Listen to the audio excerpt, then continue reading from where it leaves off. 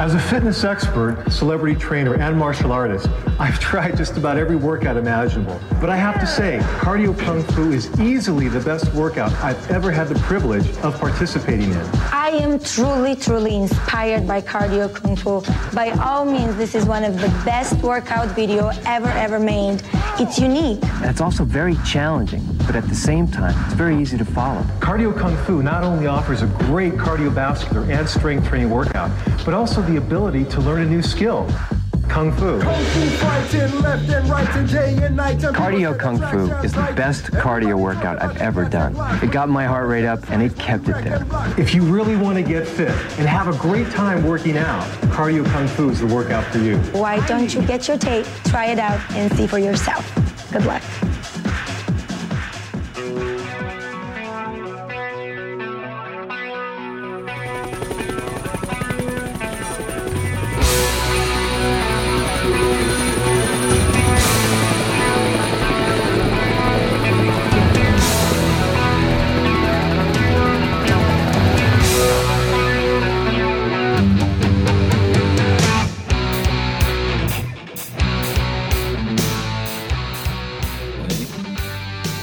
We are live. Take 4. Take whatever. We should not be hosting a podcast. We cannot figure out an interface recorder. What business do we have of thinking that we could do this? Well, we're film guys. That's true. Analog film guys. That's right. We're cut and paste. We're cutting tape. My media knowledge stopped in the late 90s. So. As did mine. But hey, we're back. Pump Action podcast. Yeah, we're the host, TIE Fighter. T-Bone. Yeah, and today we're back. We are discussing Bloodsport. Bloodsport. Oh my God, Bloodsport. What a film. I was going to say the F word, but I'm going to try to tone down on the old cussing. I got two... Well, when the testosterone flows, when you start talking about movies like this, I just feel more manly when I'm just letting them fly. But I got to curb that, you know? And we're in 2023. I got to start curbing that a little bit. So, anyway, but yeah, Bloodsport. So, if you haven't seen the film, shame on you. It's fantastic. It's got to be out there somewhere on Amazon Prime or Netflix or Hulu or whatever streaming source you use. If you only see one Van Damme movie ever, it should probably be this one. Yeah, I would agree with that. Perfect, yeah. It's the perfect Van Damme film. But yeah, I think we talked earlier before we went on air, or maybe during one of our many prior fails at recording this episode 2, that I came across this one summer. I think I was talking about, I was fortunate enough, and we were fortunate enough, both of us actually, because we're about the same age, to grow up in the video store era. And that was like a huge part of our summers. My parents both worked during the summer, so my brother and I were pretty much left alone to do whatever we wanted to, and boy did we. Our basic our day started out eating frozen breakfast burritos off the old Schwann's delivery truck. Sometimes it was breakfast burrito, sometimes it was the personal pizzas, sometimes it was just a breakfast of Otter Pops, and we would put on the Monkees and just wait for the video store to open. That was back in Nickelodeon was first kind of getting going. Yeah. And they showed episodes of the Monkees. We wait for the video store to open up. And we were fortunate enough, we lived within probably a 1 mile, 2 mile radius of about four video stores. There was Super Video, there was Spotlight Video, there was a Pop and Go Video, and the other one, the name escapes me. And we would get on our bikes about 10 o'clock every morning and ride to the video store, and where we were literally like kids in a candy store because just perusing all of the beautiful box art that the video store's shelves contained. And we were also fortunate enough because, like I said, half the workers that worked there were probably either hungover or still drunk from the night before or stoned, because they could have cared less what we rented, no matter what kind of debauchery was on the front, no matter how violent or sexual in nature. They didn't care, as long as we brought it back on time, I guess, to avoid those late fees. So, but yeah, I came across this because my older brother rented it, and we went home and watched it. I think he watched it first, and then he goes, "Oh my God, you got to see this movie."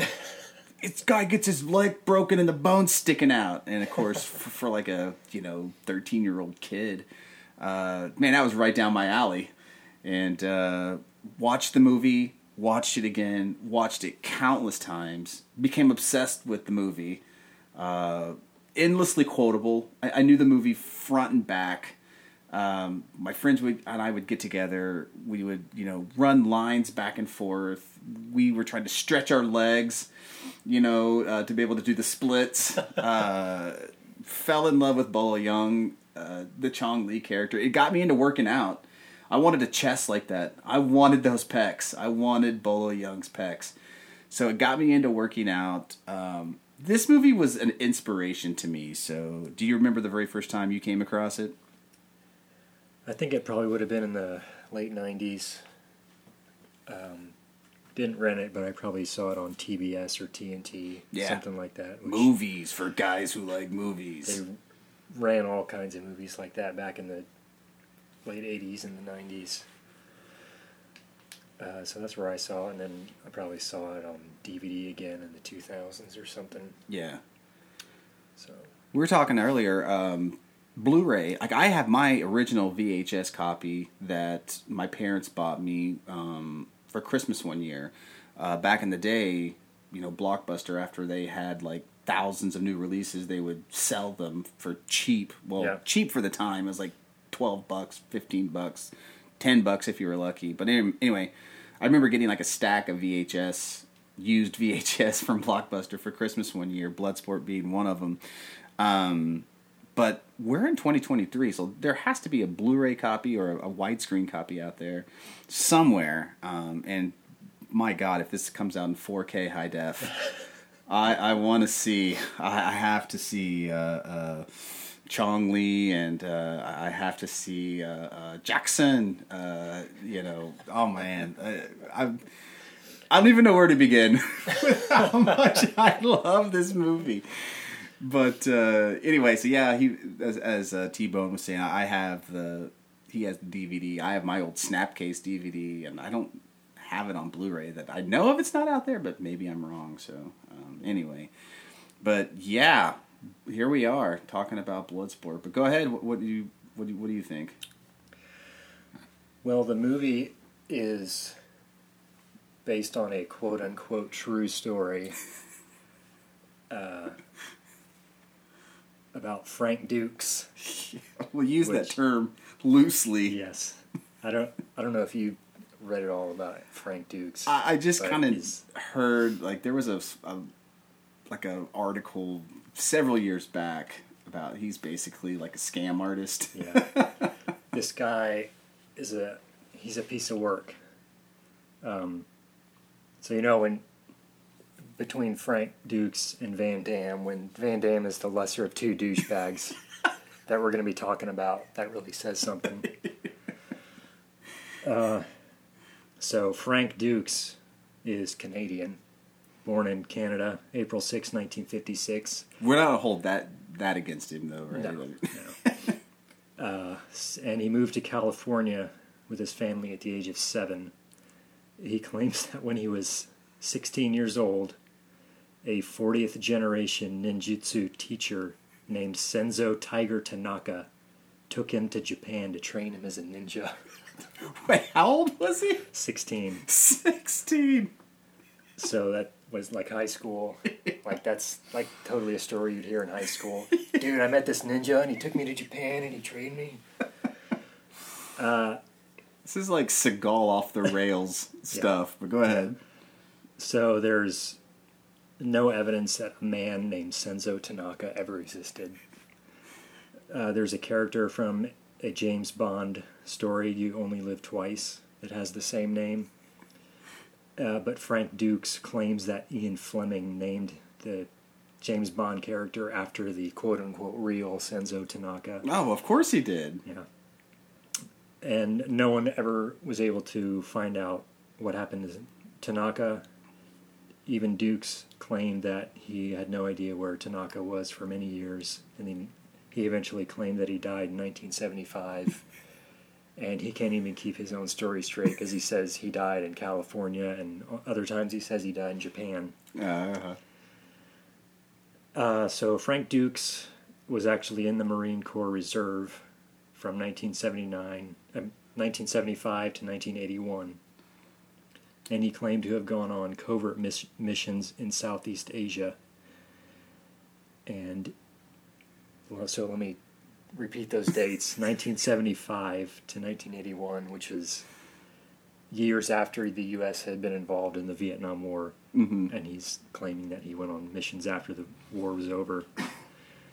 He also claimed he was awarded the Medal of Honor. The Congressional Medal of Honor. Yep. So he actually was in the Marine Corps.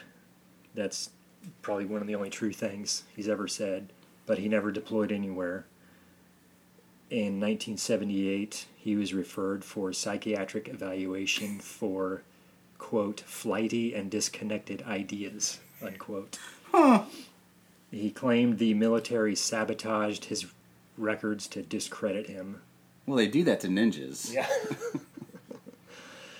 And all this, if you don't know, by the way, military records are public. Like anybody, if you know someone's name, you can get their military records. And so anyone can look up Frank Dukes' military records and see that he's lying. There was a picture going around at one point of Dukes in a military dress uniform wearing his service ribbons all out of order. He's also wearing his quote-unquote, his Medal of Honor. But the Medal of Honor he's wearing is from the Army. Oh. And again, if you don't know, each branch of service has a slightly different take on the Medal of Honor that they award out, and he's wearing the wrong one. He later claimed that the military gave him the wrong Medal of Honor. Well, they tend to do that. They mix them up. I mean, Air Force, Navy, Marines, it's all the same, right? I mean, Years later, he changed his story and said the whole uniform picture was a Halloween costume.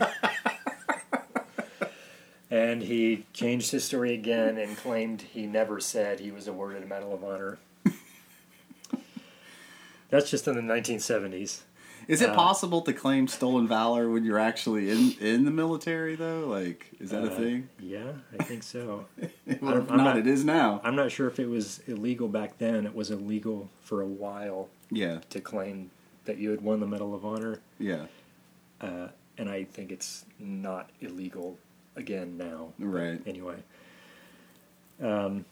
So, whatever his background was, Black Belt Magazine hired him to write a few articles on martial arts techniques and knife fighting. The magazine described him as having hand-to-hand combat experience in Southeast Asia and holding black belts in Taekwondo and other martial arts.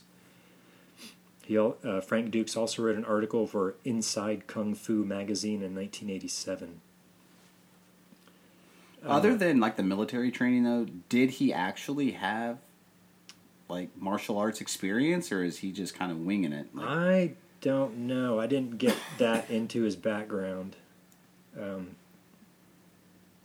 don't know. Yeah. He either did have experience or he was a really good fake. He bought the book. Yeah. So, years later, the author of those black belt articles expressed regret for writing it, saying he found out that Dukes was full of crap after the article had been published. And so going back a few years, in 1975, Dukes claimed that he participated in a competition in the Bahamas called the Kumite. Yes. And this is what the movie Bloodsport is supposedly about.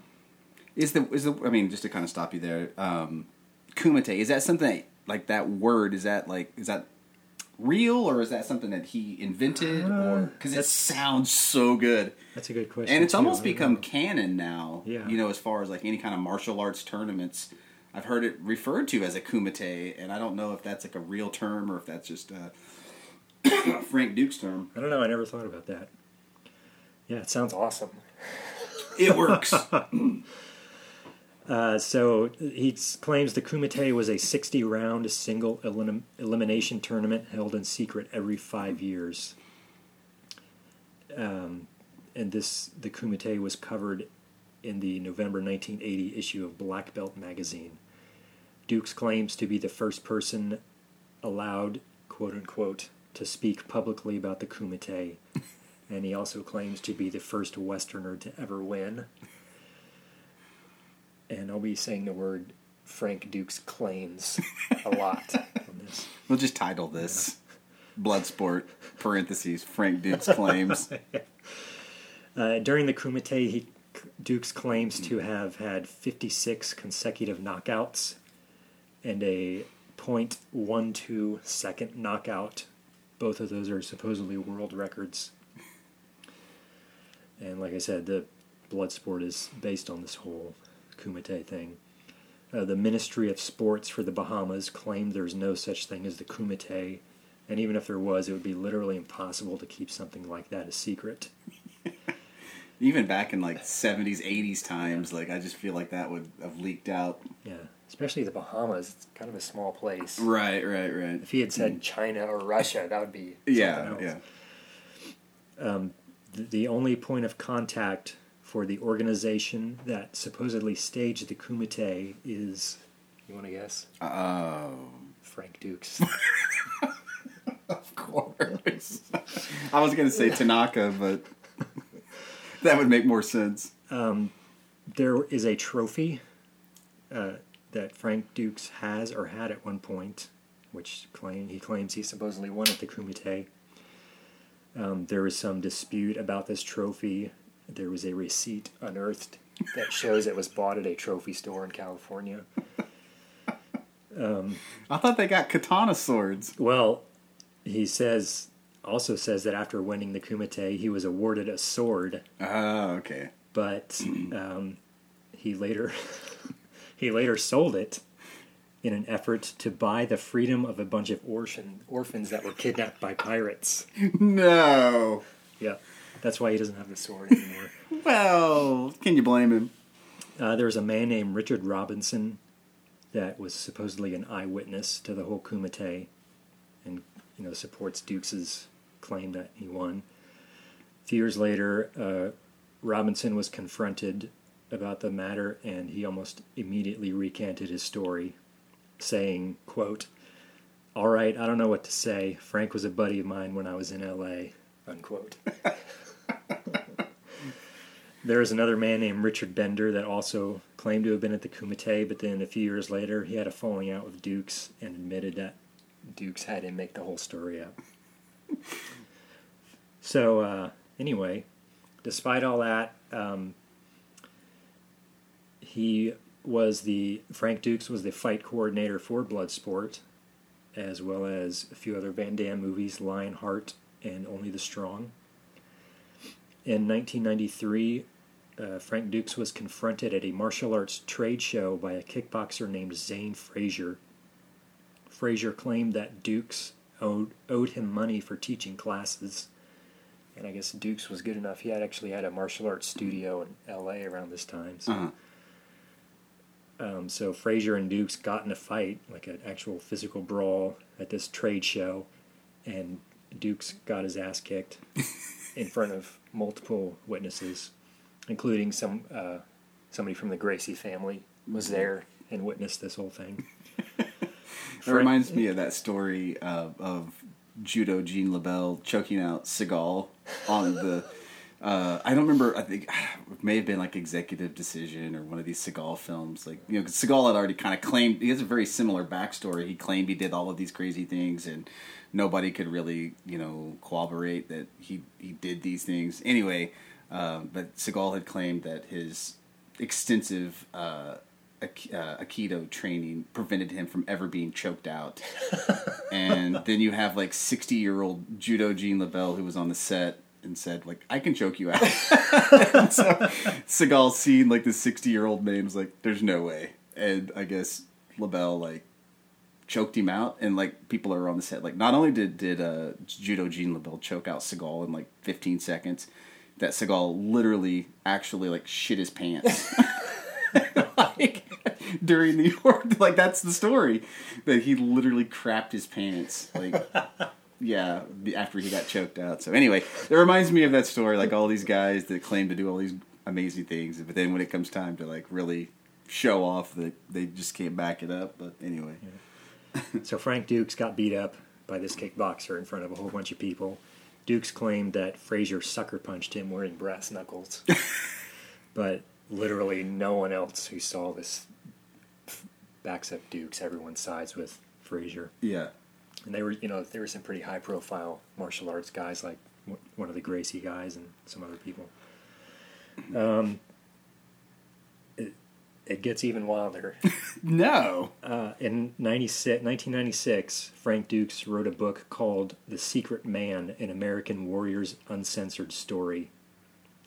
In this book, Dukes claims that CIA director at the time, William J. Casey, recruited him in a public restroom to go on secret missions. Including destroying a fuel depot in Nicaragua and a chemical weapons plant in Iraq. Public restroom. Recruiting. That's what happened when I joined the Army. I don't know if I told you that. I was just in the bathroom one day. And you got the recruiter walked in, stalled up next to you. Tapped his foot under the door. You want to join the Army? Can you spare a square? The CIA director after William Casey was Robert Gates. He never heard of Dukes, and he never heard of anyone at the CIA that claimed to have worked with the Dukes. General Norman Schwarzkopf of Stormin' Norman of Desert Storm fame, R.I.P. and another general named John Singlaub also was mentioned in Dukes' book, but the generals denied any involvement with him. General Singlaub even had his lawyer attempt to cease publication of the book. Soldier of Fortune magazine pointed out numerous plot holes in the book. A CIA spokesman spoke about the book, and he said it was unusual for the CIA to even talk about books like that. But he said that Dukes' claims were so preposterous that they thought it was necessary to say something. I almost want to try to find a copy of this book. Yeah, I want to read it. Dukes, in the book, also Dukes claimed that before World War II, his dad worked for Mossad, the Israeli intelligence agency, but Mossad didn't even exist at the time. There's a photo in the book of Dukes posing with a Navy SEAL commander, Lieutenant Commander Larry Simmons, who later said that Dukes is not an American warrior, but a con man. So that's kind of the highlights of that book. Yeah, I want to see the movie of that book. Yeah, absolutely. If Bloodsport can be made, we've got to get the movie version of this book. Yeah. In 1996, Dukes again teamed up with Van Damme and co-wrote the movie The Quest. Almost immediately after, Dukes sued Van Damme, claiming that the film was too similar to another script that they had written together. Like, what's wrong with this guy? Like, you knew what it was about while you were writing it, and then later you said, "No, wait, you can't do that." Like, you wrote it. What are you talking about? Maybe he's talking about the same script. Like, they wrote one, and then they went back and like punched it up, and then wait a minute, it's too close to what we already had. So Dukes lost the case. He claimed that there was audio tape of Dukes and Van Damme, having conversations about this whole thing. But when he was asked, they told him to produce the audio tapes, he said they were destroyed in the 1994 Northridge earthquake. So, I don't have them. Everything has like an elaborate story. It just can't be like, well, I accidentally taped over it. Yeah. I was recording making some mixtapes, and I accidentally recorded over it. There's this earthquake, see? Aliens, see? He appealed the case, but it was dismissed for good in 1999. Frank Dukes claims that his fight record was 321 wins, 1 loss, and 7 draws. I want to meet the man, though, that beat him. Yeah, well, he also claims that he retired undefeated with 329 wins and 0 losses. So he's and he can't keep his own story straight. None of this fight information has ever been verified or anything. Oh, here's one more little tidbit. He claims to have stopped an assassination attempt on Steven Seagal. No. If there are 2 bigger douchebags that could possibly have gotten together, I can't imagine it being better than Frank Dukes and Steven Seagal. So that's kind of the background on Dukes, about whom Bloodsport. And so... Do you know how he approached, like, how did he get this film made? Like, if everybody knew he was this kind of... I mean, regardless, I mean, let's just be honest. It's a great freaking story. Like, whether it's true or whether it's not, it's a great freaking story. And it works well as a movie, but do you know, like, how... I mean, it's a Cannon film, number one, which Cannon films are... We're kind of... If you know, you know. Cannon films. So I know that it's, like, low budget to begin with. They're just quick. They just pump them out. Mm-hmm. They don't really care about quality as long as, you know, all the elements are there. Yeah. I do have a couple notes on that here in a second. Oh, okay, I'm sorry. I just want to make a quick... In case for some reason you don't know who Van Damme is. Oh, yeah, I'm so sorry. Couple notes on him. Yeah, okay, let's talk about Van Damme. So we can get people caught up to speed to this point in his career. Gotcha. So he was born Jean-Claude Camille Francois Van Varenberg. Whoa. Yeah. In October 18th, 1960 in Brussels, Belgium. The muscles from Brussels. He started martial arts at the age of 10. He earned a black belt in karate at 18. He started lifting weights and eventually won a Mr. Belgium bodybuilding title. Starting at the age of 16, he studied ballet for 5 years. He also studied Taekwondo and Muay Thai.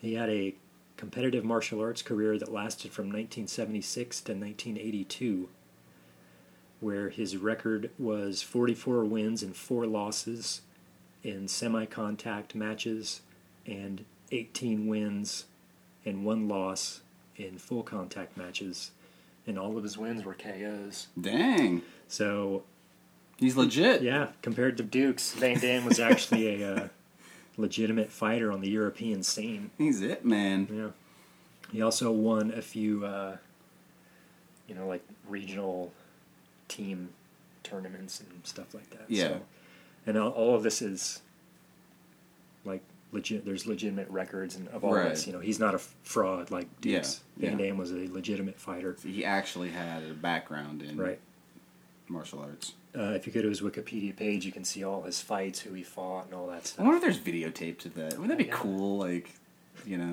seeing him as a youngster, competing. So in 1982, he retired from competitive martial arts and moved to the United States with a friend of his to California to try to work his way up the movie industry ladder. It happens to be the guy that he gets the leg broken in Bloodsport. I do know that. Oh, yeah? Yeah. His friend? Yeah, his friend. Huh. Yeah, but go ahead. He started working as extras and smaller roles, making contacts in the industry. He befriended Chuck Norris at one point and worked as a bouncer at some club that Chuck Norris owned.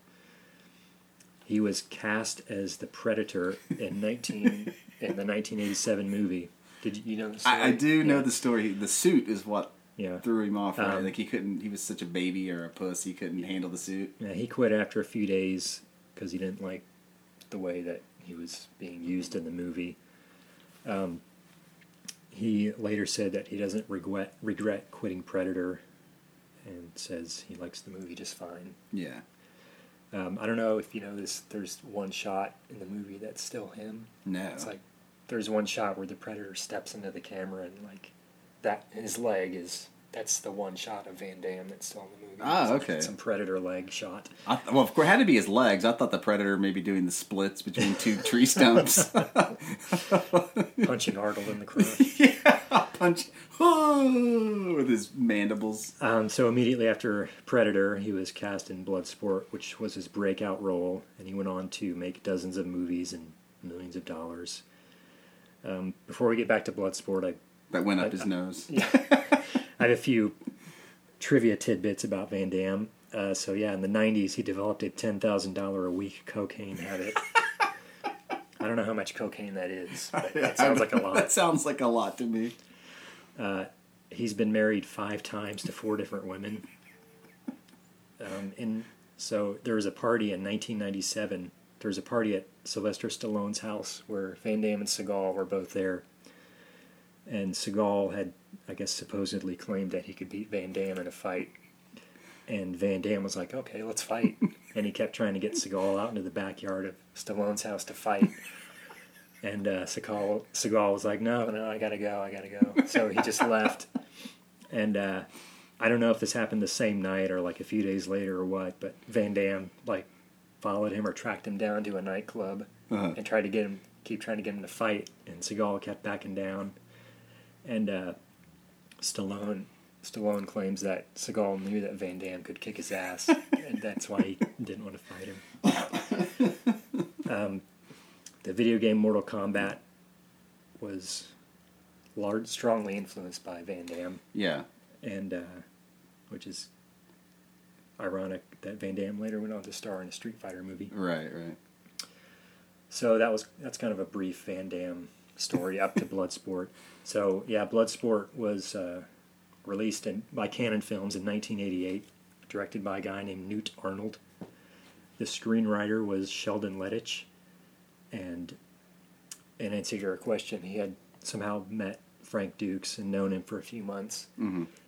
And Dukes was telling him all these stories, and that's when Sheldon Lettich came up with the idea to make it into Bloodsport. And Lettich even says that he knew Dukes' stories were BS, but he's like, oh, it'd be a cool movie anyway. Yeah, for sure. So, that's like, if Frank Dukes could just admit, like, I'm a creative guy. I didn't do all the things that I said I did, but, like, I have a brain for it, you know? And Sheldon Lettich even called Frank Dukes delusional at one point, so... He knew it was crap, but it's an awesome story. So it is a great story. That's how they got the idea for the movie. The producer, a guy named Mark DeSalle, was looking for a martial arts star who is a ladies' man, but it turned out Van Damme also appealed to men as well, so that's kind of how he got cast in it. It was filmed entirely on location in Hong Kong. One of the only films ever to have been partially filmed inside Kowloon Walled City before it was demolished in 1993. I don't know if you knew anything about that. I didn't know anything about that. That's an interesting story. We don't need to get into. But yeah. It had a budget of $1.5 to $2.5 million, and it grossed $50 million. Yeah. It was the most profitable Cannon film of 1988. By 1989, it had sold 150,000 VHS units. How many of those were yours? At least 3 or 4? Yeah, I only had one of those. And it was a rental copy. Blockbuster probably hadn't one. The DVD was released in 2002. I didn't see anything about a Blu-ray. It's got to be out on Blu-ray. It had a lot of negative reviews at the time, but it's gone on to become a huge cult film. It was followed by 3 direct-to-video sequels, none of which star Van Damme. It's credited with partially popularizing the sport of full-contact mixed martial arts. Mm-hmm. And a former President Trump claims that it is his all-time favorite film. Oh! Ouch. So it's the only black mark on its record is that it's Donald Trump's favorite movie. Well, at least no matter what, you can give him credit for that. He likes Bloodsport. Yeah, I mean, if you have to like something about him, I mean, and it's tongue planted firmly in cheek, it's at least at Bloodsport. Yeah, I agree with that. So that's kind of my notes about the film. What do you? Oh man, I mean, I think you pretty much covered it all of my questions about kind of like how it came to be. But there's just so much that I love about this movie, starting with the cast. I can't imagine Van Damme anybody playing this role other than Van Damme, because he's still kind of naive. He's still young in this movie. He's still able to be directed, I think, before he kind of got inside his own head and became a little big for his britches. And just, I mean, we've got to say Chong Li. It's got to be one of the most memorable bad guys in all of action movie history. Like when I think, think of at least one of the most memorable Chinese villains. For martial arts movies. Yeah. And the guy only had like 5 lines in the whole movie. Like, break, not hit back. You are next. Now I must break you, like I break your friend. Like, I mean, that's like all the lines I think that he had in the film. Donald Gibson as Jackson. I mean, like, first of all, my first question is, this is a tournament that is supposedly the invitations went out to the best of the best, right? But Jackson got an invitation. What is his style? Well, I think... Is it a pit fighter, or is it... I didn't mention this, but I had read it. One of these other guys, I think it was Richard Robinson, one of the other eyewitnesses that was supposedly at the Kumite. Yeah. He was there because supposedly he was a really good high school wrestler. Oh! So I think that character might be based on him. Because, like, watching him, like, I don't think he did any martial arts at all. He's just like a big American lug. He's like a big, like a bar. He's the guy at the end of the bar that could beat everybody up in the bar, and that's his style. That's why he's like a Tank Abbott, like a pit fighter or something like that. But he's such a memorable... I mean, God, like, I cannot say enough about, like, Donald Gibson in this. Even the guy that plays, like, the... I don't know his name... but it plays like the escort or the liaison. You Jackson? You look like a Jackson. Put up your dukes. yeah. I mean, like, again, it's endlessly quotable film. I don't know. Like, it's kind of a movie trope. This is probably one of the first movies that did it, to have like all these stereotypical characters. Yeah. Like Van Damme is the straight-laced martial arts guy, and you've got the American biker guy. Yeah. There's like the monkey guy. So there's all these like defined stereotypes of characters for like fighting, but also like movie stereotype characters. Right. And I think it does it really well. Yeah. Like, it's not like too over the top. Right. And it's not like too offensive. It walks the line. Yeah. No, I agree, because it really opened up my eyes to different forms of martial arts. Whether they're, the monkey guy that you mentioned, I mean, it's monkey fist, but it's obviously like a very exaggerated form of that or version of that. Then that's the very first time I remember seeing Muay Thai with the guy that like cinched and threw. I mean, I was just like, oh my God, like that is so badass. Like, I want to know what that is. And then like the sumo guy, which again is based off. I mean, they ended up basing a lot, like you said, the characters off of was it Mortal Kombat or Street Fighter? Mortal Kombat. Okay, based on Van Damme. Okay, yeah, because like that character's in there. Then Chong Li obviously did Taekwondo. It's still Kung Fu, I think, but he was from Korea in the movie.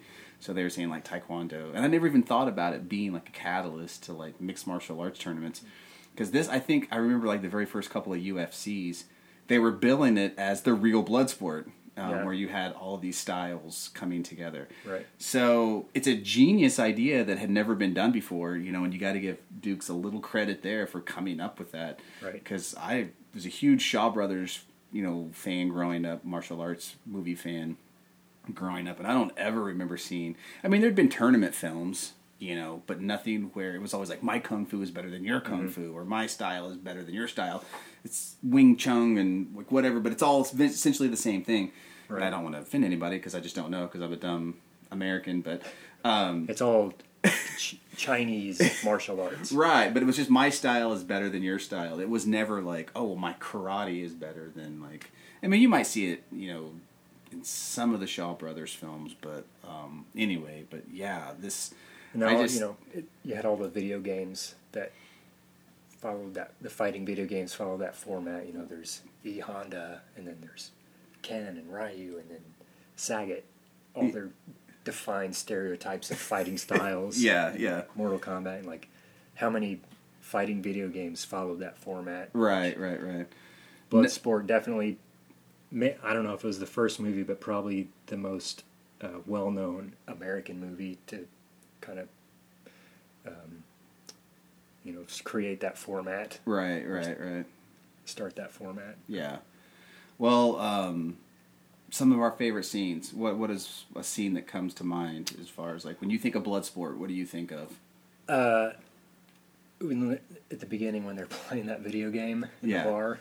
Yeah. I don't know why I always think of that because it just. I mean, it's a real video game, right? Yeah, it was. But it was a video game only available like over in overseas. I don't think it ever came. There may have been a version that came to America, but it wasn't that same one. But yeah, it's funny because it just looks terrible. Like the video game. I mean, at the time, it was probably kind of on par, but yeah, if you watch it now, it just looks like a terrible video game. Yeah, and they're just like button mashing and yeah. I think one of the things that sticks out in my mind, obviously, is the training sequence that opens the film. To me, right up there with like Rocky IV, the training montage for Bloodsport. Even, it begins with a montage of like them all getting ready, and that montage, and just that music that Paul Herzog.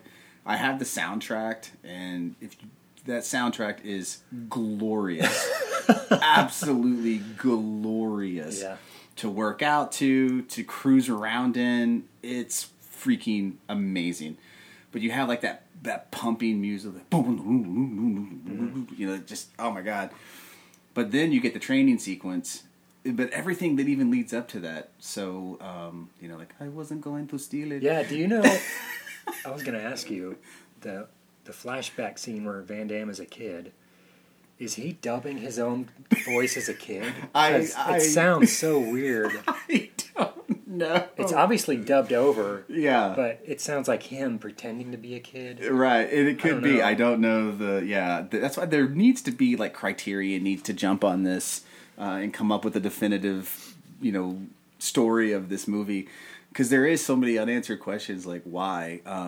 Speaking of the kid, like I don't know how much of a sports fan you are, but he has a New York Giants football jersey on, but he has a San Francisco Giants hat on.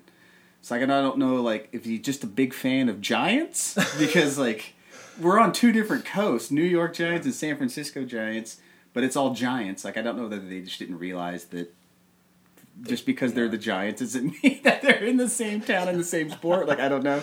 Yeah, I don't know. But there's just, even the flashbacks, he was like, there's so many quotable lines. Like, someday I fight in the Kumite and make my father proud. I used to say that all the time as a kid. Like, like, what is your dream? Like, because when you're growing up, people always ask you, like, what do you think you want to do when you grow up? Yeah. And just to be a wise ass, I would say that. Like, someday I'm going to fight in the Kumite and make my father proud.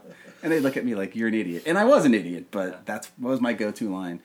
So there's like that one. There's the whole like training sequence of, him just getting the crap kicked out of him for, you know what I mean? And then finally like, oh, he has that moment where maybe this kid does have something. Is brilliant. Forrest Whitaker's brilliant. Yeah. In the movie. Probably one of his earliest roles, right? That maybe Fast Times at Ridgemont High. I mean, he was in that pretty young. But I like when the guy gets his gold tooth knocked out. The janitor's up there. Scrubbing. Yeah. Ha! You lose, American asshole. But like, again, like I could quote this movie frontwards and backwards, and even today, like I will, I say these things from that movie. Speaking of that character, Hussein, I couldn't catch his nationality because his name is Hussein, and he wears like he looked Filipino to me. Yeah. I don't know, but he had like the not the turban, but what is the what is that called? keffiyeh. Yeah. So he was wearing that. So like, I didn't get like what his style was, but when kids like, like now it's your turn, like or something like that, and I always say even to my kids like, now I show you something to do. So I always say stuff like that. Just this movie is quotable. It's a part of my life. So yeah. Well, I want to know because the budget was around $2 million, but they must have had some cheap crew because they filmed the whole thing in Hong Kong. I don't know about the Kumite set, but it looks really awesome. Yeah. Like, what did they spend on that? Was that a real place? Yeah. Did they build that somewhere? Yeah, I don't know. But yeah, it looks the movie looks good. It looks like a $20 or $30 million film. Yeah. Even for that time. But yeah, $2 million. It's amazing. And it looks good. It's like technically it's a well done movie. Yeah. The fighting, the choreography is really good. Yeah. I don't know. I said Frank Dukes choreographed it. I don't know if he had to have had some help because I just don't see him being able to pull that off. Well, Bolo Yeung was a pro. Yeah. Van Damme was a pro. Yeah. Probably a lot of those other guys were pros. Yeah. So yeah. He probably didn't have to do too much. And what about like the one black guy that's like shows up towards like the end, like his semifinal match or whatever, and he just doesn't even say anything, and he just like points at him like this, and then he like takes his hands, and then he like mimes like breaking a stick, and he's just like beating his chest, and then like Van Damme like knocks him like right off the platform. That must have been the .12 world record knockout. Yeah, Jackson stands up. Like, whoa! First fight in the Kumite, break the freaking world record. That's my buddy. Like, oh man. Yeah, it's so good. It's such a great movie. I cannot say enough. It's a go-to movie for me. I'm not even going to say it's a guilty pleasure movie because I feel no guilt or shame when I'm watching it as much as I enjoy it. Yeah. But it is one that I visit a lot. Like I will watch this movie at least once or twice a year, just because it just takes me back to like a much happier time in my life, I guess. Like, I don't know what I'm trying to say, but just the nostalgia factor of it, and it doesn't get old. It's one of those films that is almost timeless. Yeah. Even that Stan Bush song, like, you know it by heart. Kumite, Kumite, Kumite, Kumite. Oh my God, man! Bloodsport. So arguably the best Van Damme movie. Yeah, probably one of the best American-made martial arts movies of all time. Yeah, and there was a lot of, like you said, piggybacked that I tried to watch. You just can't get into them. Kickboxer being one of them, which was good, but it certainly tried to follow a very similar formula of Bloodsport, which to me didn't work. It's good, but it's not as good as Bloodsport. But then there's like the whole like blood fight and like blood kick and like I don't know, King of Kickboxers, and there's like all of these crazy movies that try to piggyback off that success, and they were pumping them out. Right. I think Blood Fight is one that I actually have, and it stars Bolo Yeung, and he plays a character called Chong Lo, I think. And it's almost like a beat for beat fight scenes of Bloodsport, but again, like, Chong Li's got to eat, Bolo's got to eat, so I don't fault him for taking those. He was riding the wave for sure. Well, he was Bolo Yeung was the major villain in Enter the Dragon with Bruce Lee. Yes. Yeah, it's probably the first time I remember seeing him, and I didn't even make the connection that it was the same guy until years later. He was a big star in the Chinese film industry at this time. Yeah. Mr. Hong Kong as well. He was a bodybuilder, right? Yeah. I have a few of his movies. Chinese Hercules. You've seen that one? It's pretty good. Even though he's still whatever that one is. Oh yeah, Kung Fu Heroes. Yeah, he's up on the wall, the Pantheon in the dojo. Yeah, I don't even think he's billed as Bolo Yeung there, because he didn't change his name until after he got his name Bolo, because that was the character's name in Enter the Dragon. Yeah. And he liked it so much he just kept it. So I know that story as well. But anyway, so yeah, Bloodsport. Should we move on to the workout? Yeah, we definitely want to hear probably lots of splits and fish grabs, and let's hear the blood sport workout for you enthusiasts out there. I try to keep these kind of simple so you can do them at home mostly. Yeah. So this is the official Pump Action Podcast blood sport workout. Yeah. So you want to start out with push-ups. Of course. 100 push-ups, as many sets as it takes. Yeah. Yeah. You might have to work up to that. And then 100 crunches. Oh, yeah. Gotta get that core. That midsection taut. Yeah. And then if you have a heavy bag, there's our heavy bag. Yeah. Right there. You want to do 100 jab cross combos on the heavy bag. Ooh. Or if you don't have a heavy bag, you can just shadow box these. Yeah, yeah. Then you want to do 100 front kicks and 100 roundhouse kicks. You can Google to see how to do those. And then, of course, you want to practice your side splits. Yeah. What about the spinning split kick? The helicopter helicopter kick is what I named it. I don't think that's the technical name of it, but it's like the spinning split kicks that he made famous. Well, we've got the optional exercises. Playing arcade fighting games. Yeah. Well, it sharpens your hand-eye coordination, right. for sure. Right. Yeah. Running from the military police. Combat boots only. Right. Yeah. And then having your sparring partner blind you before you punch him in the crotch. A bunch of crotch punches. Yeah. Yeah. Old rock salt in the eyes. But don't forget to somehow pry up your workout space where it's kind of at a slant or an angle, like a little half pipe or quarter pipe, skateboard ramp. Maybe you could work out on one of the skateboard parks in your local neighborhood. Once you work up past the heavy bag, you can start punching the bricks. Oh yeah, dem muck. Got these cinder blocks here. Yeah. Dem muck, death touch. All right, well, I think that's going to probably wrap it up for Bloodsport. Watch it if you haven't. Yeah, watch it if you haven't, and come back and thank us later.